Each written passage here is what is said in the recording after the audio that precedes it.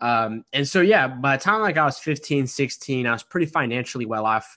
And, I was just sort of like living the American dream. Like I had a ton of money. I bought whatever I wanted. I could do whatever I want, but I didn't do any of those things. And so that for me was a really confusing period. But then also something interesting happens is once you make enough money to where you can survive and some, then your mind starts to worry about other things because you're like, oh wait, I don't need to worry about money. So then your mind starts to worry into all these other things that sometimes don't even matter. True. So then the next step becomes, okay, I've made it this far. Now I need to like truly understand what life is about. And I need to not just develop, my wallet, but I need to develop my mind, my heart. Welcome to another awesome episode of Inspiring Explorers, and this is your host Meenakshi Srivastava, also known as My Boho Voyage. And for this episode of Inspiring Explorers, we have yet other amazing and inspiring explorer who made 6 figures of income launching a Minecraft server named PPNC when he was just 15 years old. Yes, you guessed it right. This amazing personality is none other than Mark Metry. Mark started playing Minecraft in his teen years, and to show off his skills in the game, he started posting his games on YouTube, and as he found the server to be too slow, instead of waiting for anybody else to fix it for him, 15-year-old Mark launched his own Minecraft server that boasted over 10 million users super soon, which helped make a fortune for the teenage Mark. But the story doesn't end here, it actually begins here. Imagine at 15 you suddenly get all the money in the world to do everything you want to do and to buy all the things that you want. But what next? What would you do with all the money at the young age of 15? And that confusion led Mark to get into depression, overeating, and being suicidal. But today, Mark is the founder of VU Dream, a virtual reality and augmented reality marketing company. Also the founder of Growcast, host of Global Top 100 Humans 2.0 podcast, TEDx speaker, author, global speaker, and a lot more. Mark has been featured in Forbes, Amazon Prime's documentary series The Social Movement, Huffington Post, etc.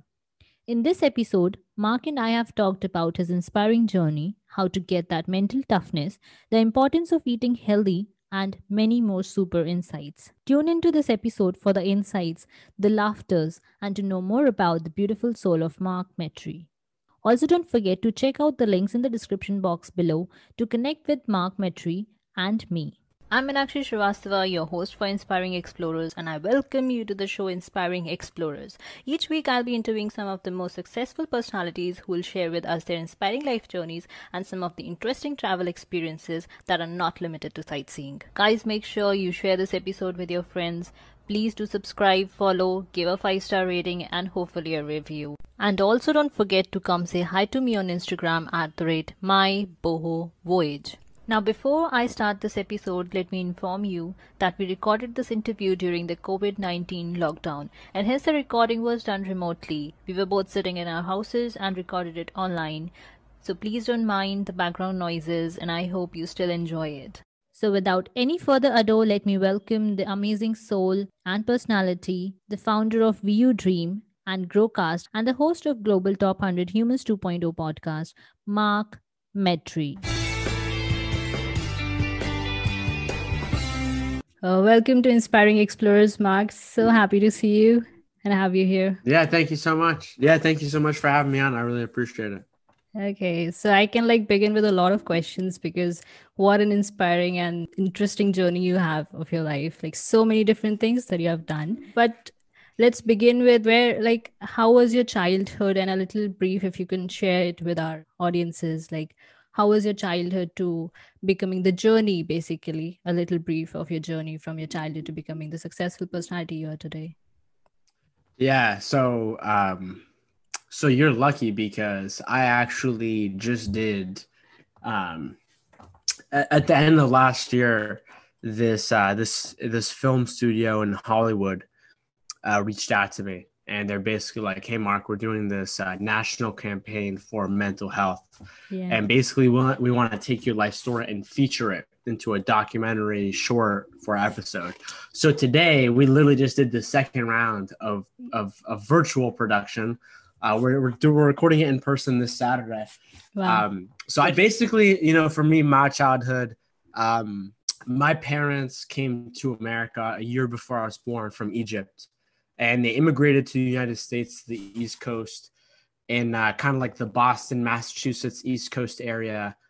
And they came to this country with $200 in their pocket. They didn't speak English. I remember growing up, sleeping on the floor in an apartment building. Oh. And yeah, I remember having like a very simple childhood. And I remember my parents, tried their best to work as hard as they could. And I just remember being a simple childhood. And for me, when I look back at my life, things that really began to impact me was around like second grade when I was a kid. My family and I, we moved out of the more populated inner city area, and we moved to this small town that had like 5,000 people in it.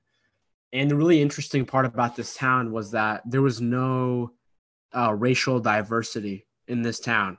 Oh. And also this is a time, this was post 9/11 in America. And so if you were, Middle Eastern or Arab or anything like that, then, there was a lot of racism in America for you. And so I remember just being a kid and living, just, being plopped into this small town. Everybody there is white. And I remember just facing just like a lot of racism that I had never experienced before. And I remember that just sort of like, that impacted me so much. And that really began to set the stages for, a lot of the issues that I faced regarding like social anxiety, my mental health. And so, yeah, after that, I, lived like for a solid 10 years of my life when I had moved to that spot, really just like having no friends, not talking to people, being very anxious, socially anxious, facing depression, things like that. And so, yeah, that was most of my life. And it wasn't until, I grew up where, things started to shift and whatnot. But yeah, that's for me, that's the beginning part of my life. Yeah, quite a journey there. So, like, what brought the change? And you talked about, by the time you were 15, you had a lot of money through the Minecraft service that you developed. And yet, when you were 18 and 19, those were the darkest phases of your life. So, why so? Yeah, that's a great question. So yeah, for me, I wasn't successful at school or anything like that. I didn't have a lot of friends. And so for me, I really went towards the internet. And like you said, that's how I, started making money, started doing things.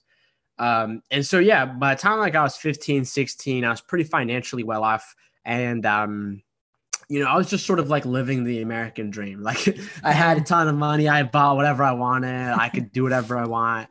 And, I think what really happened was that the dream for me dried up from the perspective of I realized that this whole fantasy that our society sells of like, hey, get good grades and get a good job so you can make a good salary and then you'll be happy.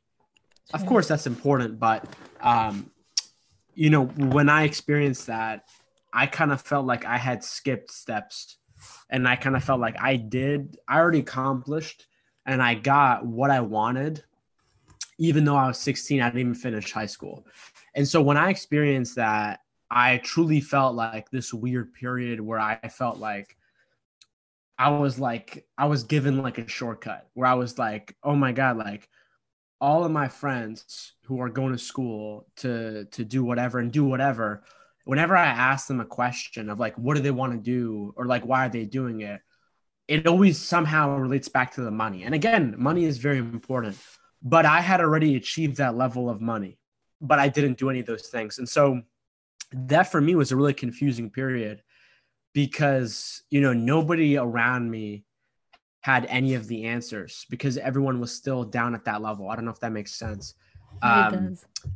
And so, yeah, when I faced that was just a really confusing time, because I was like, wait, I already did what I thought I was supposed to do. And I don't really see much past this. And so, yeah, that was a really interesting time where I just started to realize that money does not equal success. Money does not equal happiness. And that was my definition of success and happiness before. And so I totally had to like reevaluate everything I was doing. I had to truly ask myself why I was doing things. And yeah, it's a very common story, like all of a sudden you start making the most amount of money you've ever made. And then a lot of people get depressed or they get anxious. And it's a very common thing because what I've also learned is that, if you don't have money, then you're going to be anxious. You're going to be nervous because you're going to be like, I can't afford my bills. I can't afford food, whatever it is, right? That's the problem. But then also something interesting happens is once you make enough money to where you can survive and some, then your mind starts to worry about other things because you're like, oh wait, I don't need to worry about money. So then your mind starts to worry into all these other things that sometimes don't even matter. True. So then the next step becomes, okay, I've made it this far. Now I need to like truly understand what life is about. And I need to not just develop, my wallet, but I need to develop my mind, my heart, my creativity, different things like that, my mental health. And so that for me really became sort of the goal, because I had realized that you can be, rich and successful and even have respect from people. But if you, at the end of the day, if your brain isn't working properly, if your mental health isn't like operating at a good level and you don't know what you're doing in life, you have no bigger cause, then it's very easy to, sort of fall down a dark path and get, especially today in 2020, where it's so easy to just like fall down a rabbit hole somewhere in the world, whether that's like with drugs or alcohol or with TikTok and like social media or video games or whatever it is. And so, yeah, I don't know if I answered your question, but no, it's cool. The thing that, people are worried about money, and then you finally have a lot of money before you know about if you should have that financial, success or not. You already have that. Now, what's next? So yeah, that could be confusing and all. So what was the step that you took to, to understanding that now I have the money and what I have to do next and be, the version 2.0 of yourself? Oh man. Yeah, it was very messy. And so I remember like when this was happening, I remember basically seeing like two paths in front of me, right? Because I think like once you understand something, once you realize something, now it's up to you to make a decision, right? And even when you don't think that you do have a decision. And so doing something is a decision, and then also not doing something is a decision. And so I saw these two decisions of like, hey, Mark, try to learn about this, try to be proactive and learn and research so that you can take the steps in your life to, get healthier, to find out what success is, that good path. And then I saw another path of just like, I could just say screw it and just keep doing what I'm doing and just be lazy, right? Yeah. And I remember too at that time a big thing for me was, I already mentioned it, social anxiety. And I actually realized that I had social anxiety after I went to my first college party and I got drunk for the first time in my life. Okay. And I remember drinking for the first time in my life, and because alcohol is a social lubricant, all of a sudden, even if you're shy, you can walk up to anybody and talk to them. And so I remember experiencing that. And that's actually what made me realize that I had social anxiety in the first place. And so there was a part of me that was like, oh, you could just go back to like drinking alcohol and that could just be your solution, right? You know what I mean? And unfortunately, that's the case for a lot of people who face social anxiety around the world, unfortunately. And so, yeah, those are the two kinds of paths that I saw. and like most people, I did what most people did. And I was like, all right, I'm just going to take the easy way out. And I remember I tried to do that for like a month or two. And basically what happened was I didn't get that much into alcohol or drugs, but for me, my real drug of choice was food. And so I remember just like being so depressed and like literally feeling like I just sold my soul, and like my soul isn't going to have its chance to reach its potential. And I just like would just eat myself away. And I remember I would come back from class and I would just order like all kinds of things. Like I remember there were weeks where I was spending like $1,000 a week on just takeout food. Wow. And so like, yeah. And so like, I was literally just eating all my emotions away. And next thing I know, I'm like obese. I'm like over 200 pounds. And for the first time in my life, and my lifelong social anxiety that I've always had, that's always made me shy, transforms into social isolation, where I just don't want to see anybody. I don't want to talk to anybody. And then I, kind of feel like I get seriously depressed for the first time in my life, which then leads me to, being in like this really dark time in my life for like 3 weeks, 4 weeks, a month, where I was suicidal.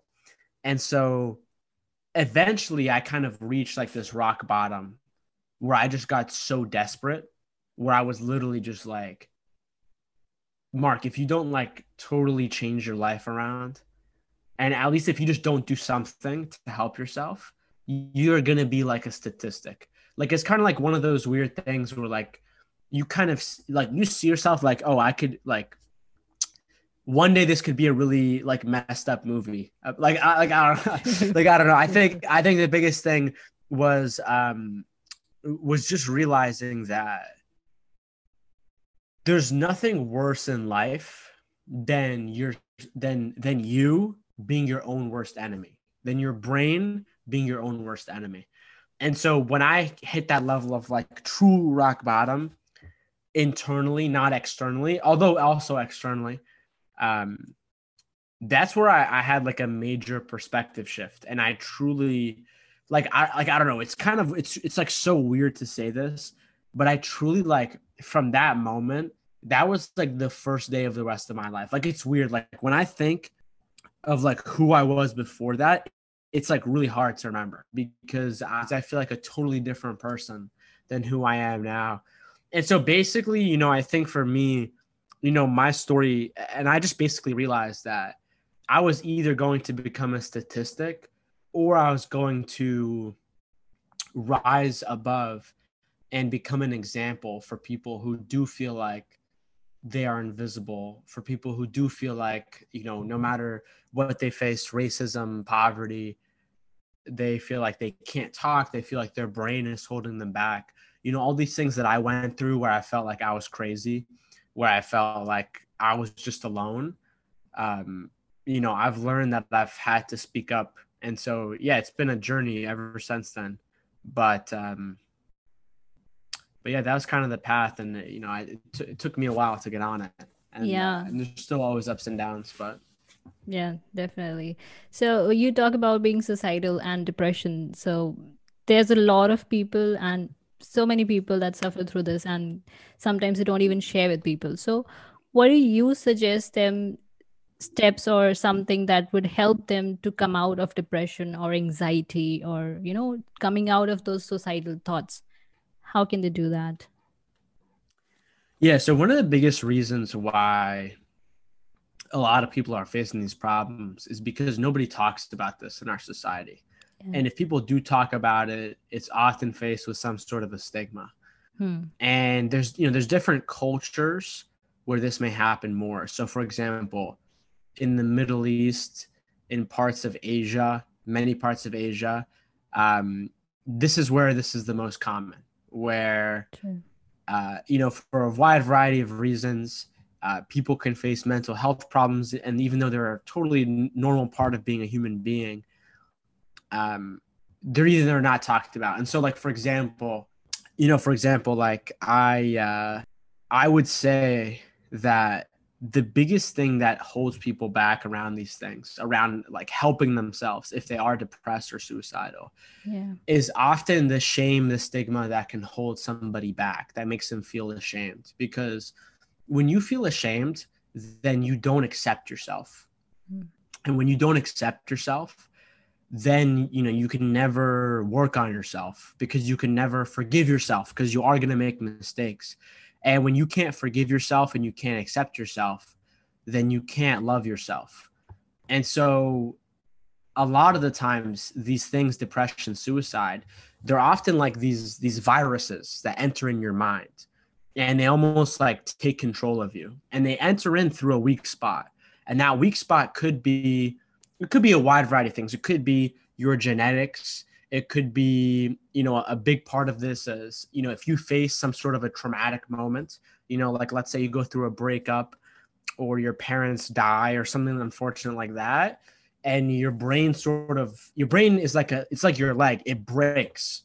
And so what happens is, like, for example, if you break your leg, you sort of get a crutch, right? Like you get crutches, you get a wheelchair, and then that supports you up. And then after a little bit, then you don't need the crutches and you just have a cast, right? And then after that, then the cast goes away. Now you can walk with your leg.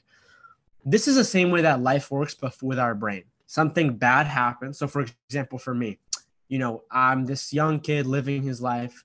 Next minute I know, I'm thrown in this very racist, hostile environment where I'm placed in an event that is socially humiliating to me, which then creates the traumatic memory.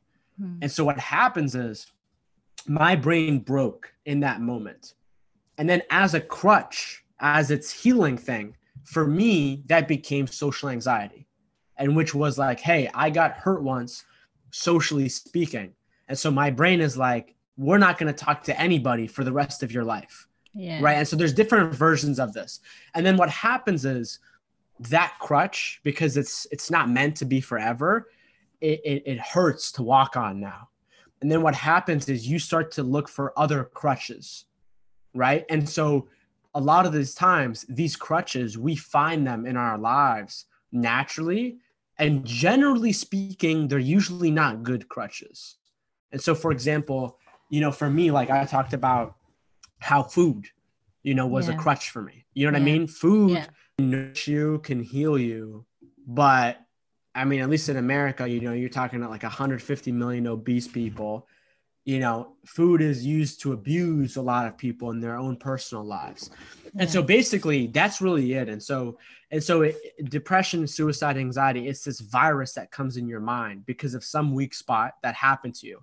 And then what happens is our brain finds some crutch that's usually not good, because we were never taught how to operate our minds. We were never taught what mental health was. We were never taught, you know, sort of any of these coping mechanisms.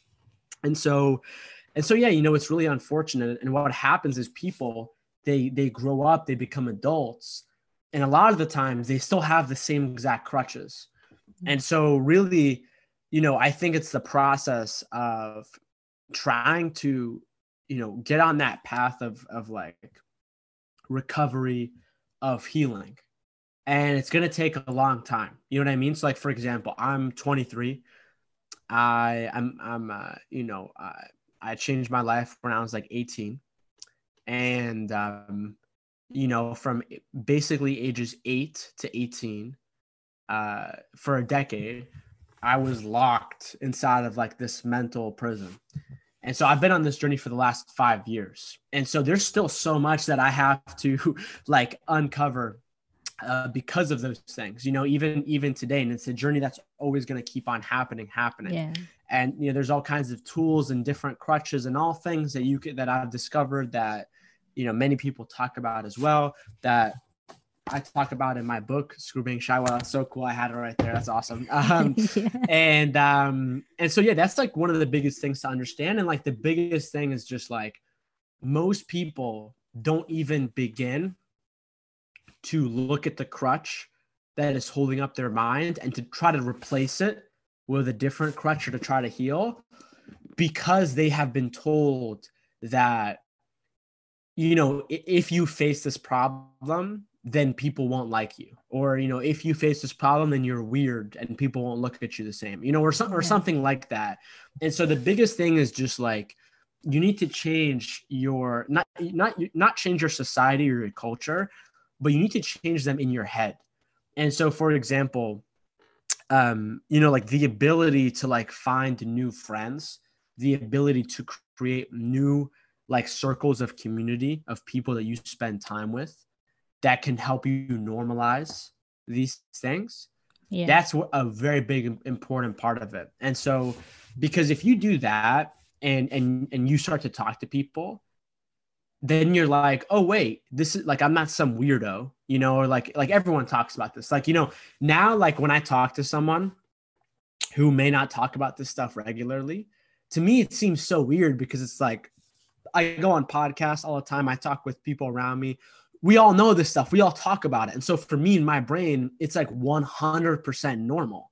But then someone else in their life where it's like all these things aren't normal, it's much harder for you to do it if it's not normal, right? And so I think what it is, it's trying to change what our definition is of normal. And you can do that by changing the people that you talk to. You can do that by changing, your mental diet, and then also your literal diet. And so, yeah, it's a pretty big subject, but that's like the way that I would begin to talk about it with people someone who faced that issue. Definitely. Like you talked about changing our environment mentally. So yeah, there are different coping mechanisms. So like when you talked about mental health and developing mental health. So let's say a person develops mental health. That mental toughness is something they talk about with people, start following people like you, listening to podcasts. So they develop that. Let's say they develop that over a process of time.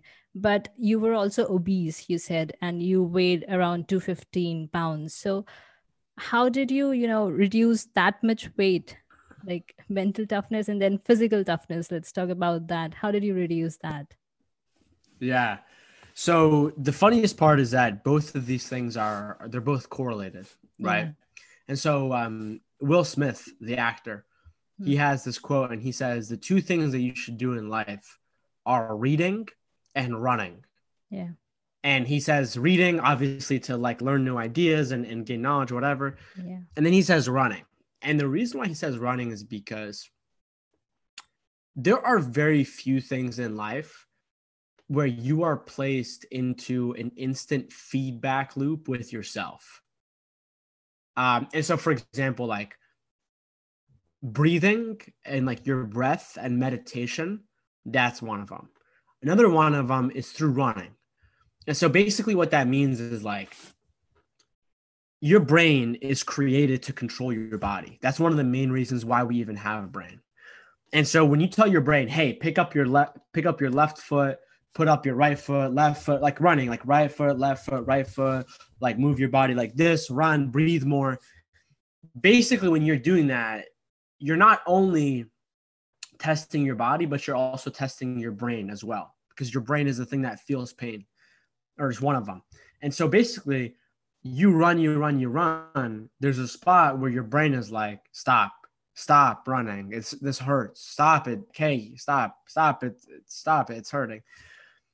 And so it's super great. For example, like I can see my mental toughness when I go for a run and I see this game that my brain is playing inside of my mind with my body. And it's like a feedback loop. And honestly, I think running is a bigger test of your brain than it is of your body for the most part. And I know people who, run marathons and they tell me that all the time. Running is about your mind for the most part. And so that's like a very clear example of how your physical health and your mental health are correlated. In terms of what you said, I have this chapter in my book and it's titled, A Strong Brain, a Strong Mind is Built in the Kitchen. And basically what I talk about is, a lot of people think that the food that you eat, like the physical food that you eat it's all about like calories in, calories out. It's all about how much you weigh. And we just eat food to just fill our bodies and not be hungry, right? But that's not the case. That's what I was taught growing up. And for me, when I began to realize that basically, like, what is your mind? What is your mindset? Your mindset is housed inside of your brain. And so if your brain, which is like a natural organ, the same way it's like a heart, for example, like your heart or your lungs, if that's damaged, if it's going to have problems, then you're going to have problems as well, right? So it's like people have heart disease, people have asthma, right? And so the brain works in the same way, and it'll affect your mind. But instead of in a physical way per se, unless we're talking about dementia, which I believe is like a physical brain decline, it's sort of heavily connected. And so basically what I'm saying is it is impossible to have like powerful, strong mental health if you don't have a powerful, strong body. I don't necessarily mean like you have to have big muscles. I'm talking about internally within. So like if someone looks apart your brain and they see that your brain is heavily inflamed because, for example, you eat junk food all the time, you drink alcohol all the time, you're sitting inside for most of the day, you're not sleeping well, you're drinking coffee all day, you're doing drugs, you're not eating any healthy food, you're not exercising, your brain is literally your brain itself is going to look so depressed. It's almost going to be impossible for your mind to not follow and to not be depressed as well. And so, in my book, I break this down. And one of the most powerful ways for you to gain control of this is by changing what you eat. Your nutrition is one of the biggest things that you can change, because your brain's entire basis for different neurotransmitters like dopamine, serotonin, oxytocin that do have sort of a real world output, for example, that make you do different habits that may result in various problems with like behavior, serotonin when it comes to your mood, your appetite, your sleeping level, how you function when it comes to people and social groups. All of that stuff has to do with your brain's neurotransmitters, the building blocks that create your brain. That is mostly created by food. And so if you just think about it, if you are eating crackers and Oreos and Kool-Aid and Coca-Cola all day, your brain is literally not going to work, and like, depending on your genetics, depending on who you are, you may be able to do this for like 30 years, 40 years. I'm glad that my body broke when I was 18, because I'm glad that it like showed me the importance of this stuff early on, because you can't have a healthy mind if you don't eat healthy food. Like, it's just not possible. And there's other people that try to prove you wrong, but I wouldn't listen to those people. And the reality is that this is such a problem in today's world, because like in America, at least, or like any developed country, and any even not developed country, I mean, the food that we have access to is absolutely like nobody's talking about this. And I truly think that when we look back at this time in history, we're going to realize that junk food and sugar and artificial chemicals and preservatives, that's going to be one of the most detrimental things for all of human society, that is creating so much damage for mental health and also physical health as well, like obesity and heart disease. And so it's truly worrying, especially the fact that a lot of people think this is a fad or whatever, but yeah, changing your food is so important. Like, it's one of the biggest things. And as you change your physical body, you'll also change your mental health. However, there are also balances. There's people who eat broccoli every day and run for 6 miles, and yet they still hate their lives. You know what I mean? So there's balances to it. But I think like starting off with with one of the sort of like basics of like like Maslow's hierarchy of like all human beings have needs, and at the very bottom, our needs are making sure you have like a place to live and food and things like that. And so if you can get those down, that's going to help a lot. And so that's like one of the biggest things that I'd say. Yeah, definitely. Like, thanks for throwing light on that. It's like totally insightful, all of this that you shared, that food is equally important. And a lot of people, like the successful ones, especially, I've seen they're switching their food and diet a lot. Like they're transforming themselves into vegan. And because all these foods that you talked about, like we're having Lay's, we're having Coca-Cola, and it's all deteriorating our health as well as our mind. So that's very true. Thanks for that. Yeah, that's the truth. And like literally every single person I know who's like truly successful and happy, they all look at their diet, every single one of them. Yeah. And like the reality is that there's no such thing as a universal healthy diet. But the one universal element is that, there's a category of foods that was created like 75 years ago, and that's junk food. And so that is the one sort of like fad diet. Like, whether someone is a vegan or not, I think that's debatable. But Yeah. the biggest thing is just like, we need to move away from this artificial crap. And I mean, I like break it down all in my book. It's crazy to like even believe that these things are out there, and there are kids that are eating this stuff, and there are people who don't know any better. And it's truly like one of the, like when people ask me what's like one thing that you've been able to do for your mental health, hands down food, no doubt. Like without food, you don't have anything. Like that's like one of the very basic things that you can switch off. And yeah, like there's all sorts of things that can go into like your gut microbiome and whatnot. But yeah, I totally agree. Yeah, yeah.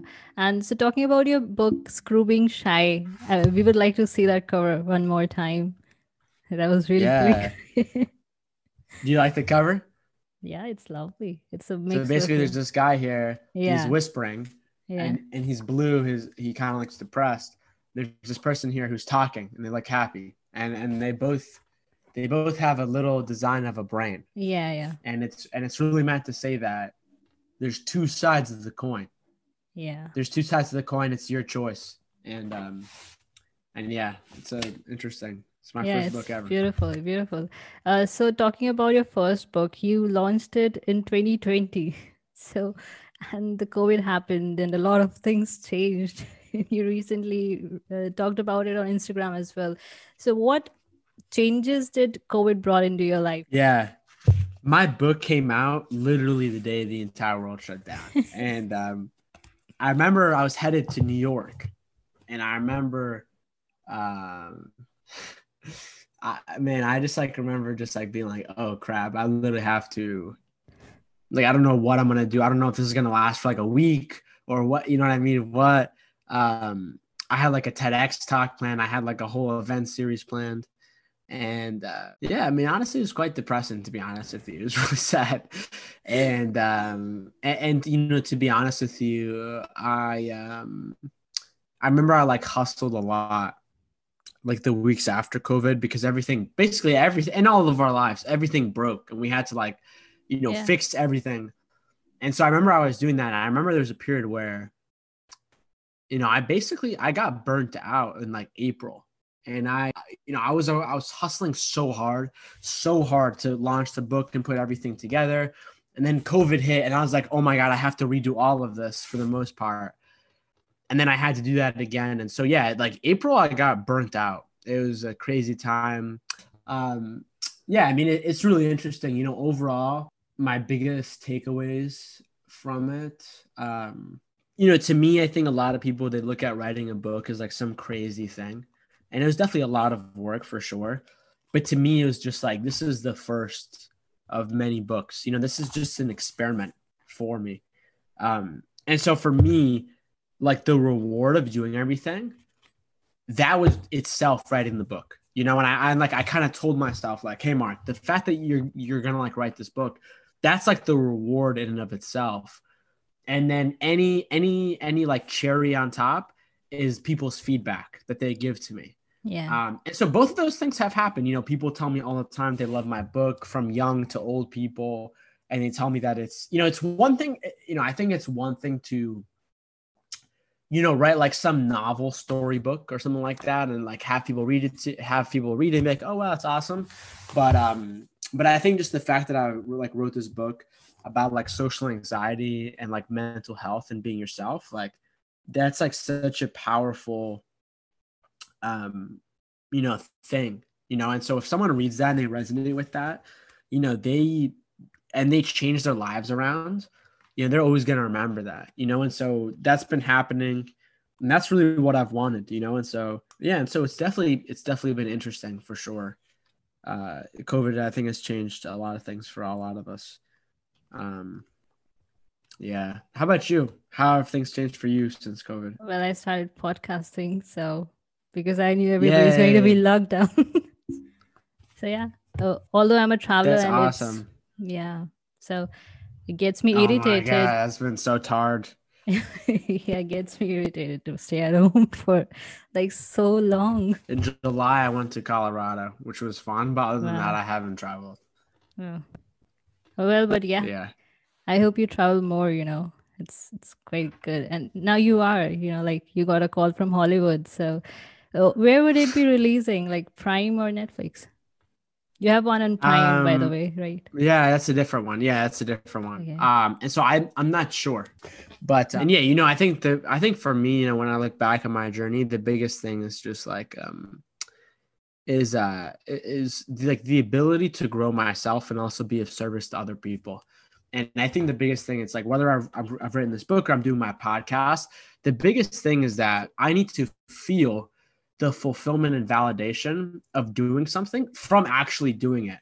And that's been the biggest lesson for me that I'm still trying to learn. And it's basically like, what is the difference between you writing a book and doing it just to do it compared to write a book in order to get validation from something?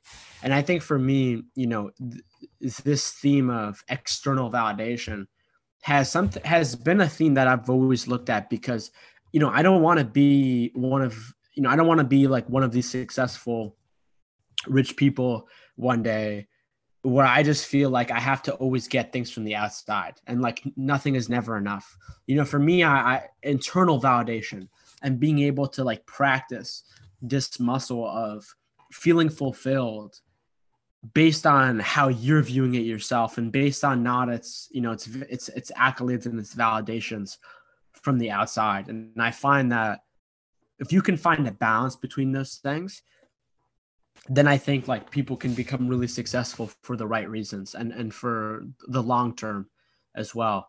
And so that's always a trick. And I think, you know, with travel too, it's kind of the same thing. It's like there's a lot of people, for example. I mean, now this is probably not a good example because the world is shut down, but there, like I knew people, for example, who they would travel like every week, and I don't think there's anything wrong with that at all. But I think that there are some people who travel just so they don't have to face themselves, right? Mm. Yeah, And I think that's true with anything, right? It could be traveling, it could be whatever, right? true, true. And so I think the biggest thing is just like, how can I travel and actually make it a good experience, and then so I can actually learn more about myself, about the, you know, the environment that I'm in, the culture, um, and then what can I sort of take away from that versus, you know, sort of looking at it from this angle of like, how can I view travel as like my escape? And of course we need escapes. I think especially now I'm trying to escape. Um, but, but I think that's something that's interesting. And I honestly find that a lot of the truly successful people that I know, they always look at that of like, just because you can do something that's like cool and awesome doesn't mean you're doing it for the right reasons. Um, and you know, I think you can, like, someone can become, I think like when you look at people who have truly become successful, they're people who have looked at their craft, looked at their skill, and they sat and they were like, I genuinely love doing this, and if I can do this just for the sake of doing this, then anything else that comes or doesn't come is whatever, you know? And so I think like releasing yourself of that expectation can be great. And I don't know, that's something that I struggle with, but it's yeah, it's interesting. I don't know if that made any sense. I think I just went on a tangent there. It does. Like fulfilling is something a lot of people talk about. Like it's not about money, it's about, the fulfillment in anything that you love. Like this guy I met, thing was that he loves collecting Legos just for the sake of his fulfillment. He earns all that money and then he spends all that money on Legos. That's so funny. Yeah. And I have a feeling it was gonna be me. So it's all There's about like people doing that with Pokemon cards. Yeah, you talked about that. Like your entrepreneurial journey began while selling Pokemon cards as a kid. You know, honestly, that's like the most depressing thing ever because on a side note, so it's funny. So I had like a ton of Pokemon cards like 3 years ago, and I sold all of them. And I sold all of them for maybe about $1,000. Wow. Okay. No, you have no idea. If I held on to one card that I had, that card sells today for $250,000. You're kidding, right? So if I sold, no, I'm not kidding. So if I sold all of them right now, I would literally have like an extra like $2 million in my pocket. Wow. Oh my God. The loss. Yeah, seriously, my life is so hard, right? Totally. There's people that don't even have jobs and stuff, and people are out here on the internet selling cars for $250,000. That's the kind of world we live in, you know? True. And people are mad about the Pokemon cards rather than being mad about the books that we, the motivational speakers sell all around to develop your life. No, I want the Pokemon cards. That's more fulfilling. Yeah, seriously, it's so funny. That's that's such a good point. This happens all the time. Yeah, you know what it is? It's the crutch. You know what I mean? Yeah, true, true. And like the biggest thing about it is that like this is the biggest thing. If you're not used to like growing, if you're not used to doing like good things, which I think a very few of us are. I mean, it depends how you're parented. Then when you try to do those things, they're not gonna feel natural. Yeah. They're not gonna feel like they're right. You know what I mean? Yeah. And so I think that's because like we're not calibrated to like know what's right and know what's wrong. And I mean, at least for me, I wasn't. And so I think the biggest thing is just like being aware of that and then like realizing the difference between having fun with something and then using it as an escape. You know what I mean? And so it's like watching Netflix because you just want to like relax or something compared to like, I want to escape into Netflix because I don't want to deal with my life, you know? And so I think that's one of the biggest things. And then when you are binging Netflix and you're escaping, that feels more natural than it does to like control that. You know what I mean? At least it did for me. And so that's like the biggest thing of like we just do things based on the feeling. Like that's what human beings do. Like we do things based on our feelings, but our feelings do not reflect reality. You know, our feelings are mostly still based off like our inner child, 8-year-old version of us that just wants to like run around and like have things our way. Yeah, true. So yeah, it's interesting. Yeah, I've been there. I locked down myself way before the lockdown. For 3 years, I was like, and I was watching animes and there's this quote that okay. This is really weird. This quote is either from Dr. Seuss or Lana Del Rey, and she says, like, if you work hard after years, your real life is going to be way crazier than your dreams, than whatever you could possibly see on TV. And so that for me was like one of the biggest things. And I see it now coming true for myself. And so it's, there's nothing wrong with TV. There's nothing wrong with anime or whatever. But when that becomes your life and you like outsource your life to like a TV show, I've been there, and it's, I wish all those people the help that they need to get out of that. It's a tricky one. It just happens, and then eventually you get out of it. It's different for every person, and it's on a different stage for every person. So yeah, nobody can control that or change that. It's totally on us to, whenever we need to get out. Nobody can help somebody who doesn't want to be helped. So yeah, that's exactly right. And you know, a big thing to piggyback off that real quick is, you know, what something that I've learned is that everyone is exactly where they are for a reason. And like I tend to think like, imagine if someone took the 17-year-old version of me and they like forced me to like do all these things. You know what I mean? Like eat healthy and meditate and do all these things. I would literally hate my life and I'd probably walk away from those things even more. You know what I mean? And so it's like right time, right spot, you get exposed to the right things. That's how someone can truly change their life, you know? And so trying to repay that the same way that happened to me with other people that may not know that I exist yet. That's like one of my big goals.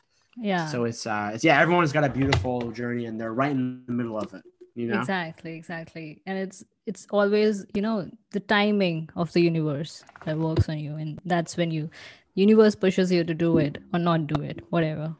They guide you. Yeah. Anyway, so well, coming to your fulfillment part. So you also have this podcast to inspire people and help people, Human 2.0, and it's not just a regular podcast. It has hit like 10 million listeners and viewers. So, you know, what was the purpose behind starting the Human 2.0 podcast and why did you start it? So I started my podcast a year into my journey, and basically I started it because I was like, hey, I'm still running into different problems and issues that I have in my life. And so I didn't know how to fix those problems. And so I was like, what can I do to create a learning tool so that I can talk to the smartest people in any given industry topic that I'm interested in so that they can like have a conversation with me. I can ask them any questions and get it. I think that's also why I constantly developed myself. I've been on this journey because I have a podcast where I'm just constantly surrounded by people who are way better than me, people who are way smarter than me. The purpose of it is the same purpose why I started it for myself. And so for me, I remember coming up with the name of it, Human 2.0, going for a run in the middle of the woods. And I just came up with this name because I was like, man, I feel like I have changed so much in every aspect of my life that I'm literally like a second version of myself. Like I'm a version 2.0. And so I was like, yo, if I did it, literally anybody can, but they just need the access to the tools, the information, the skills, the stories, the lessons that they need to put these things in their life at a meaningful level. And so yeah, that's really like one of the biggest messages of it. And I really try to invite all kinds of people from all walks of life, from, you know, like the co-founder of Netflix to billionaires like Naveen Jain, to professional athletes, and really all talk about kind of like mental health, talk about, you know, what they face on their journey underneath the surface, the issues, the traumas, the stresses, the struggles. And so, yeah, that's really sort of the main premise behind it. Yeah, and that's beautiful. Like I was like trying to, you know, research about you. So I went to your podcast and, you know, tried to listen to them. And I was like, oh my God, how many episodes has he released already? Like I was trying to get to the introduction part and it was like way back. 586. 500. And I do not recommend listening. Actually, yeah, 586. Wow. That's a lot. Yeah, that's a lot of time. Yeah, and editing. Yeah. So, well, talking about your podcast again, you have been interviewing a lot of successful personalities, like you talked about. So, what are your takeaways from your Human 2.0 podcast and your learnings from your Human 2.0 podcast? The number one thing that I've learned is this: like, for example, if I was interviewing you, I would have that moment before you would come on, and I'd be nervous. You know, and my heart would race, whatever, peak state, not peak state. And I think the biggest thing for me is just like, when I realized that, like, when I think that like what I'm going through is not normal, that's where the real problem lies. And so honestly, for me, after interviewing so many people, the number one lesson that I have gotten is it doesn't matter if you are, you know, Jay Shetty, to the co-founder of Netflix, to whoever you are, big or small, everyone still faces fear and anxiety, in the sense that like there's like an inner thing inside of them that constantly wants more and constantly wants to do better. And so that has been the biggest thing that I have learned, hands down, not even close relates to anything else. Because honestly, anything that I have learned through my podcast, it's honestly become me, and it's become part of my life, and it's gotten to a point where I don't even think about it anymore. And so, yeah, the biggest thing is just all people, successful, super successful, rich, famous, they all face anxieties and pains and fears. And so if you can realize that and realize that it's a human thing, then you should never not accept yourself, because it's a totally normal human thing. So that's the number one thing that I would say. True. And that's actually a very beautiful takeaway, Mark. Like, all right, so Mark, coming to, the travel part. So you have seen quite a lot of cultural diversities, and you said in your many interviews that you went to Egypt and it was a life-changing experience for you. So what were your observations, not just the changes in you, but the changes in culture, like the differences that you noticed, both the places, America and Egypt? So, I mean, America is obviously America. America, you have freedom to do what you want. Egypt, not so much. And yeah, I mean, it's totally different. I mean, Egypt is it's very different. And, honestly, this is the biggest thing that happened to me. There's like this saying that like, if you have kids in like a different country or something, or they immigrate and they go to America, they're going to grow up and they're not going to know who they are. And the reason why is because they don't know their roots. They don't know their origin. And so I remember I wasn't really in touch with that stuff. And I remember, like you said, in 2016, when I went to Egypt and I was kind of in like this weird dark spot in my life, didn't know who I was. I remember like literally going there and being like, I'm like, oh snap. Like my parents left this area that, Egypt is a very great place, but I mean, compared to America, and I just remember being like, oh my God, like this is where my parents grew up. And if I was born here, for example, like, man, who knows where my life could have been. And like the fact that, like when I saw what I saw in Egypt, when I went back there, it truly just lit me up, because I was like, I was this close to being like still living there. And that was like such a motivating thing for me, because I was like, and at that time, Egypt had just gotten out of like a major like revolution, government change, and so many issues with the country. And like, I remember my cousins, they told me crazy stories of how like when the revolution was happening, there was like people going in their neighborhoods with like AK-47s and like shooting people and like the craziest stuff. Yeah. And I just like remember thinking like, man, that's almost where I was. Yeah. And so, yeah, when I went there, it connected me with my roots, and it really just kind of set a fire under my butt, because I was like, oh shit, like this is what's at stake here. This is the opportunity that I've been given that's totally different, that people would literally kill for. And yet I kind of took it for granted. And so, yeah, when that happened, that, that kind of went full circle, and it taught me a lot. Yeah. That AK-47 thing is like, oh my God, that would give chills to anybody. Yeah, I mean, there's all kinds of bad stuff in every country, but yeah, true. It's I mean, it's crazy. I mean, I remember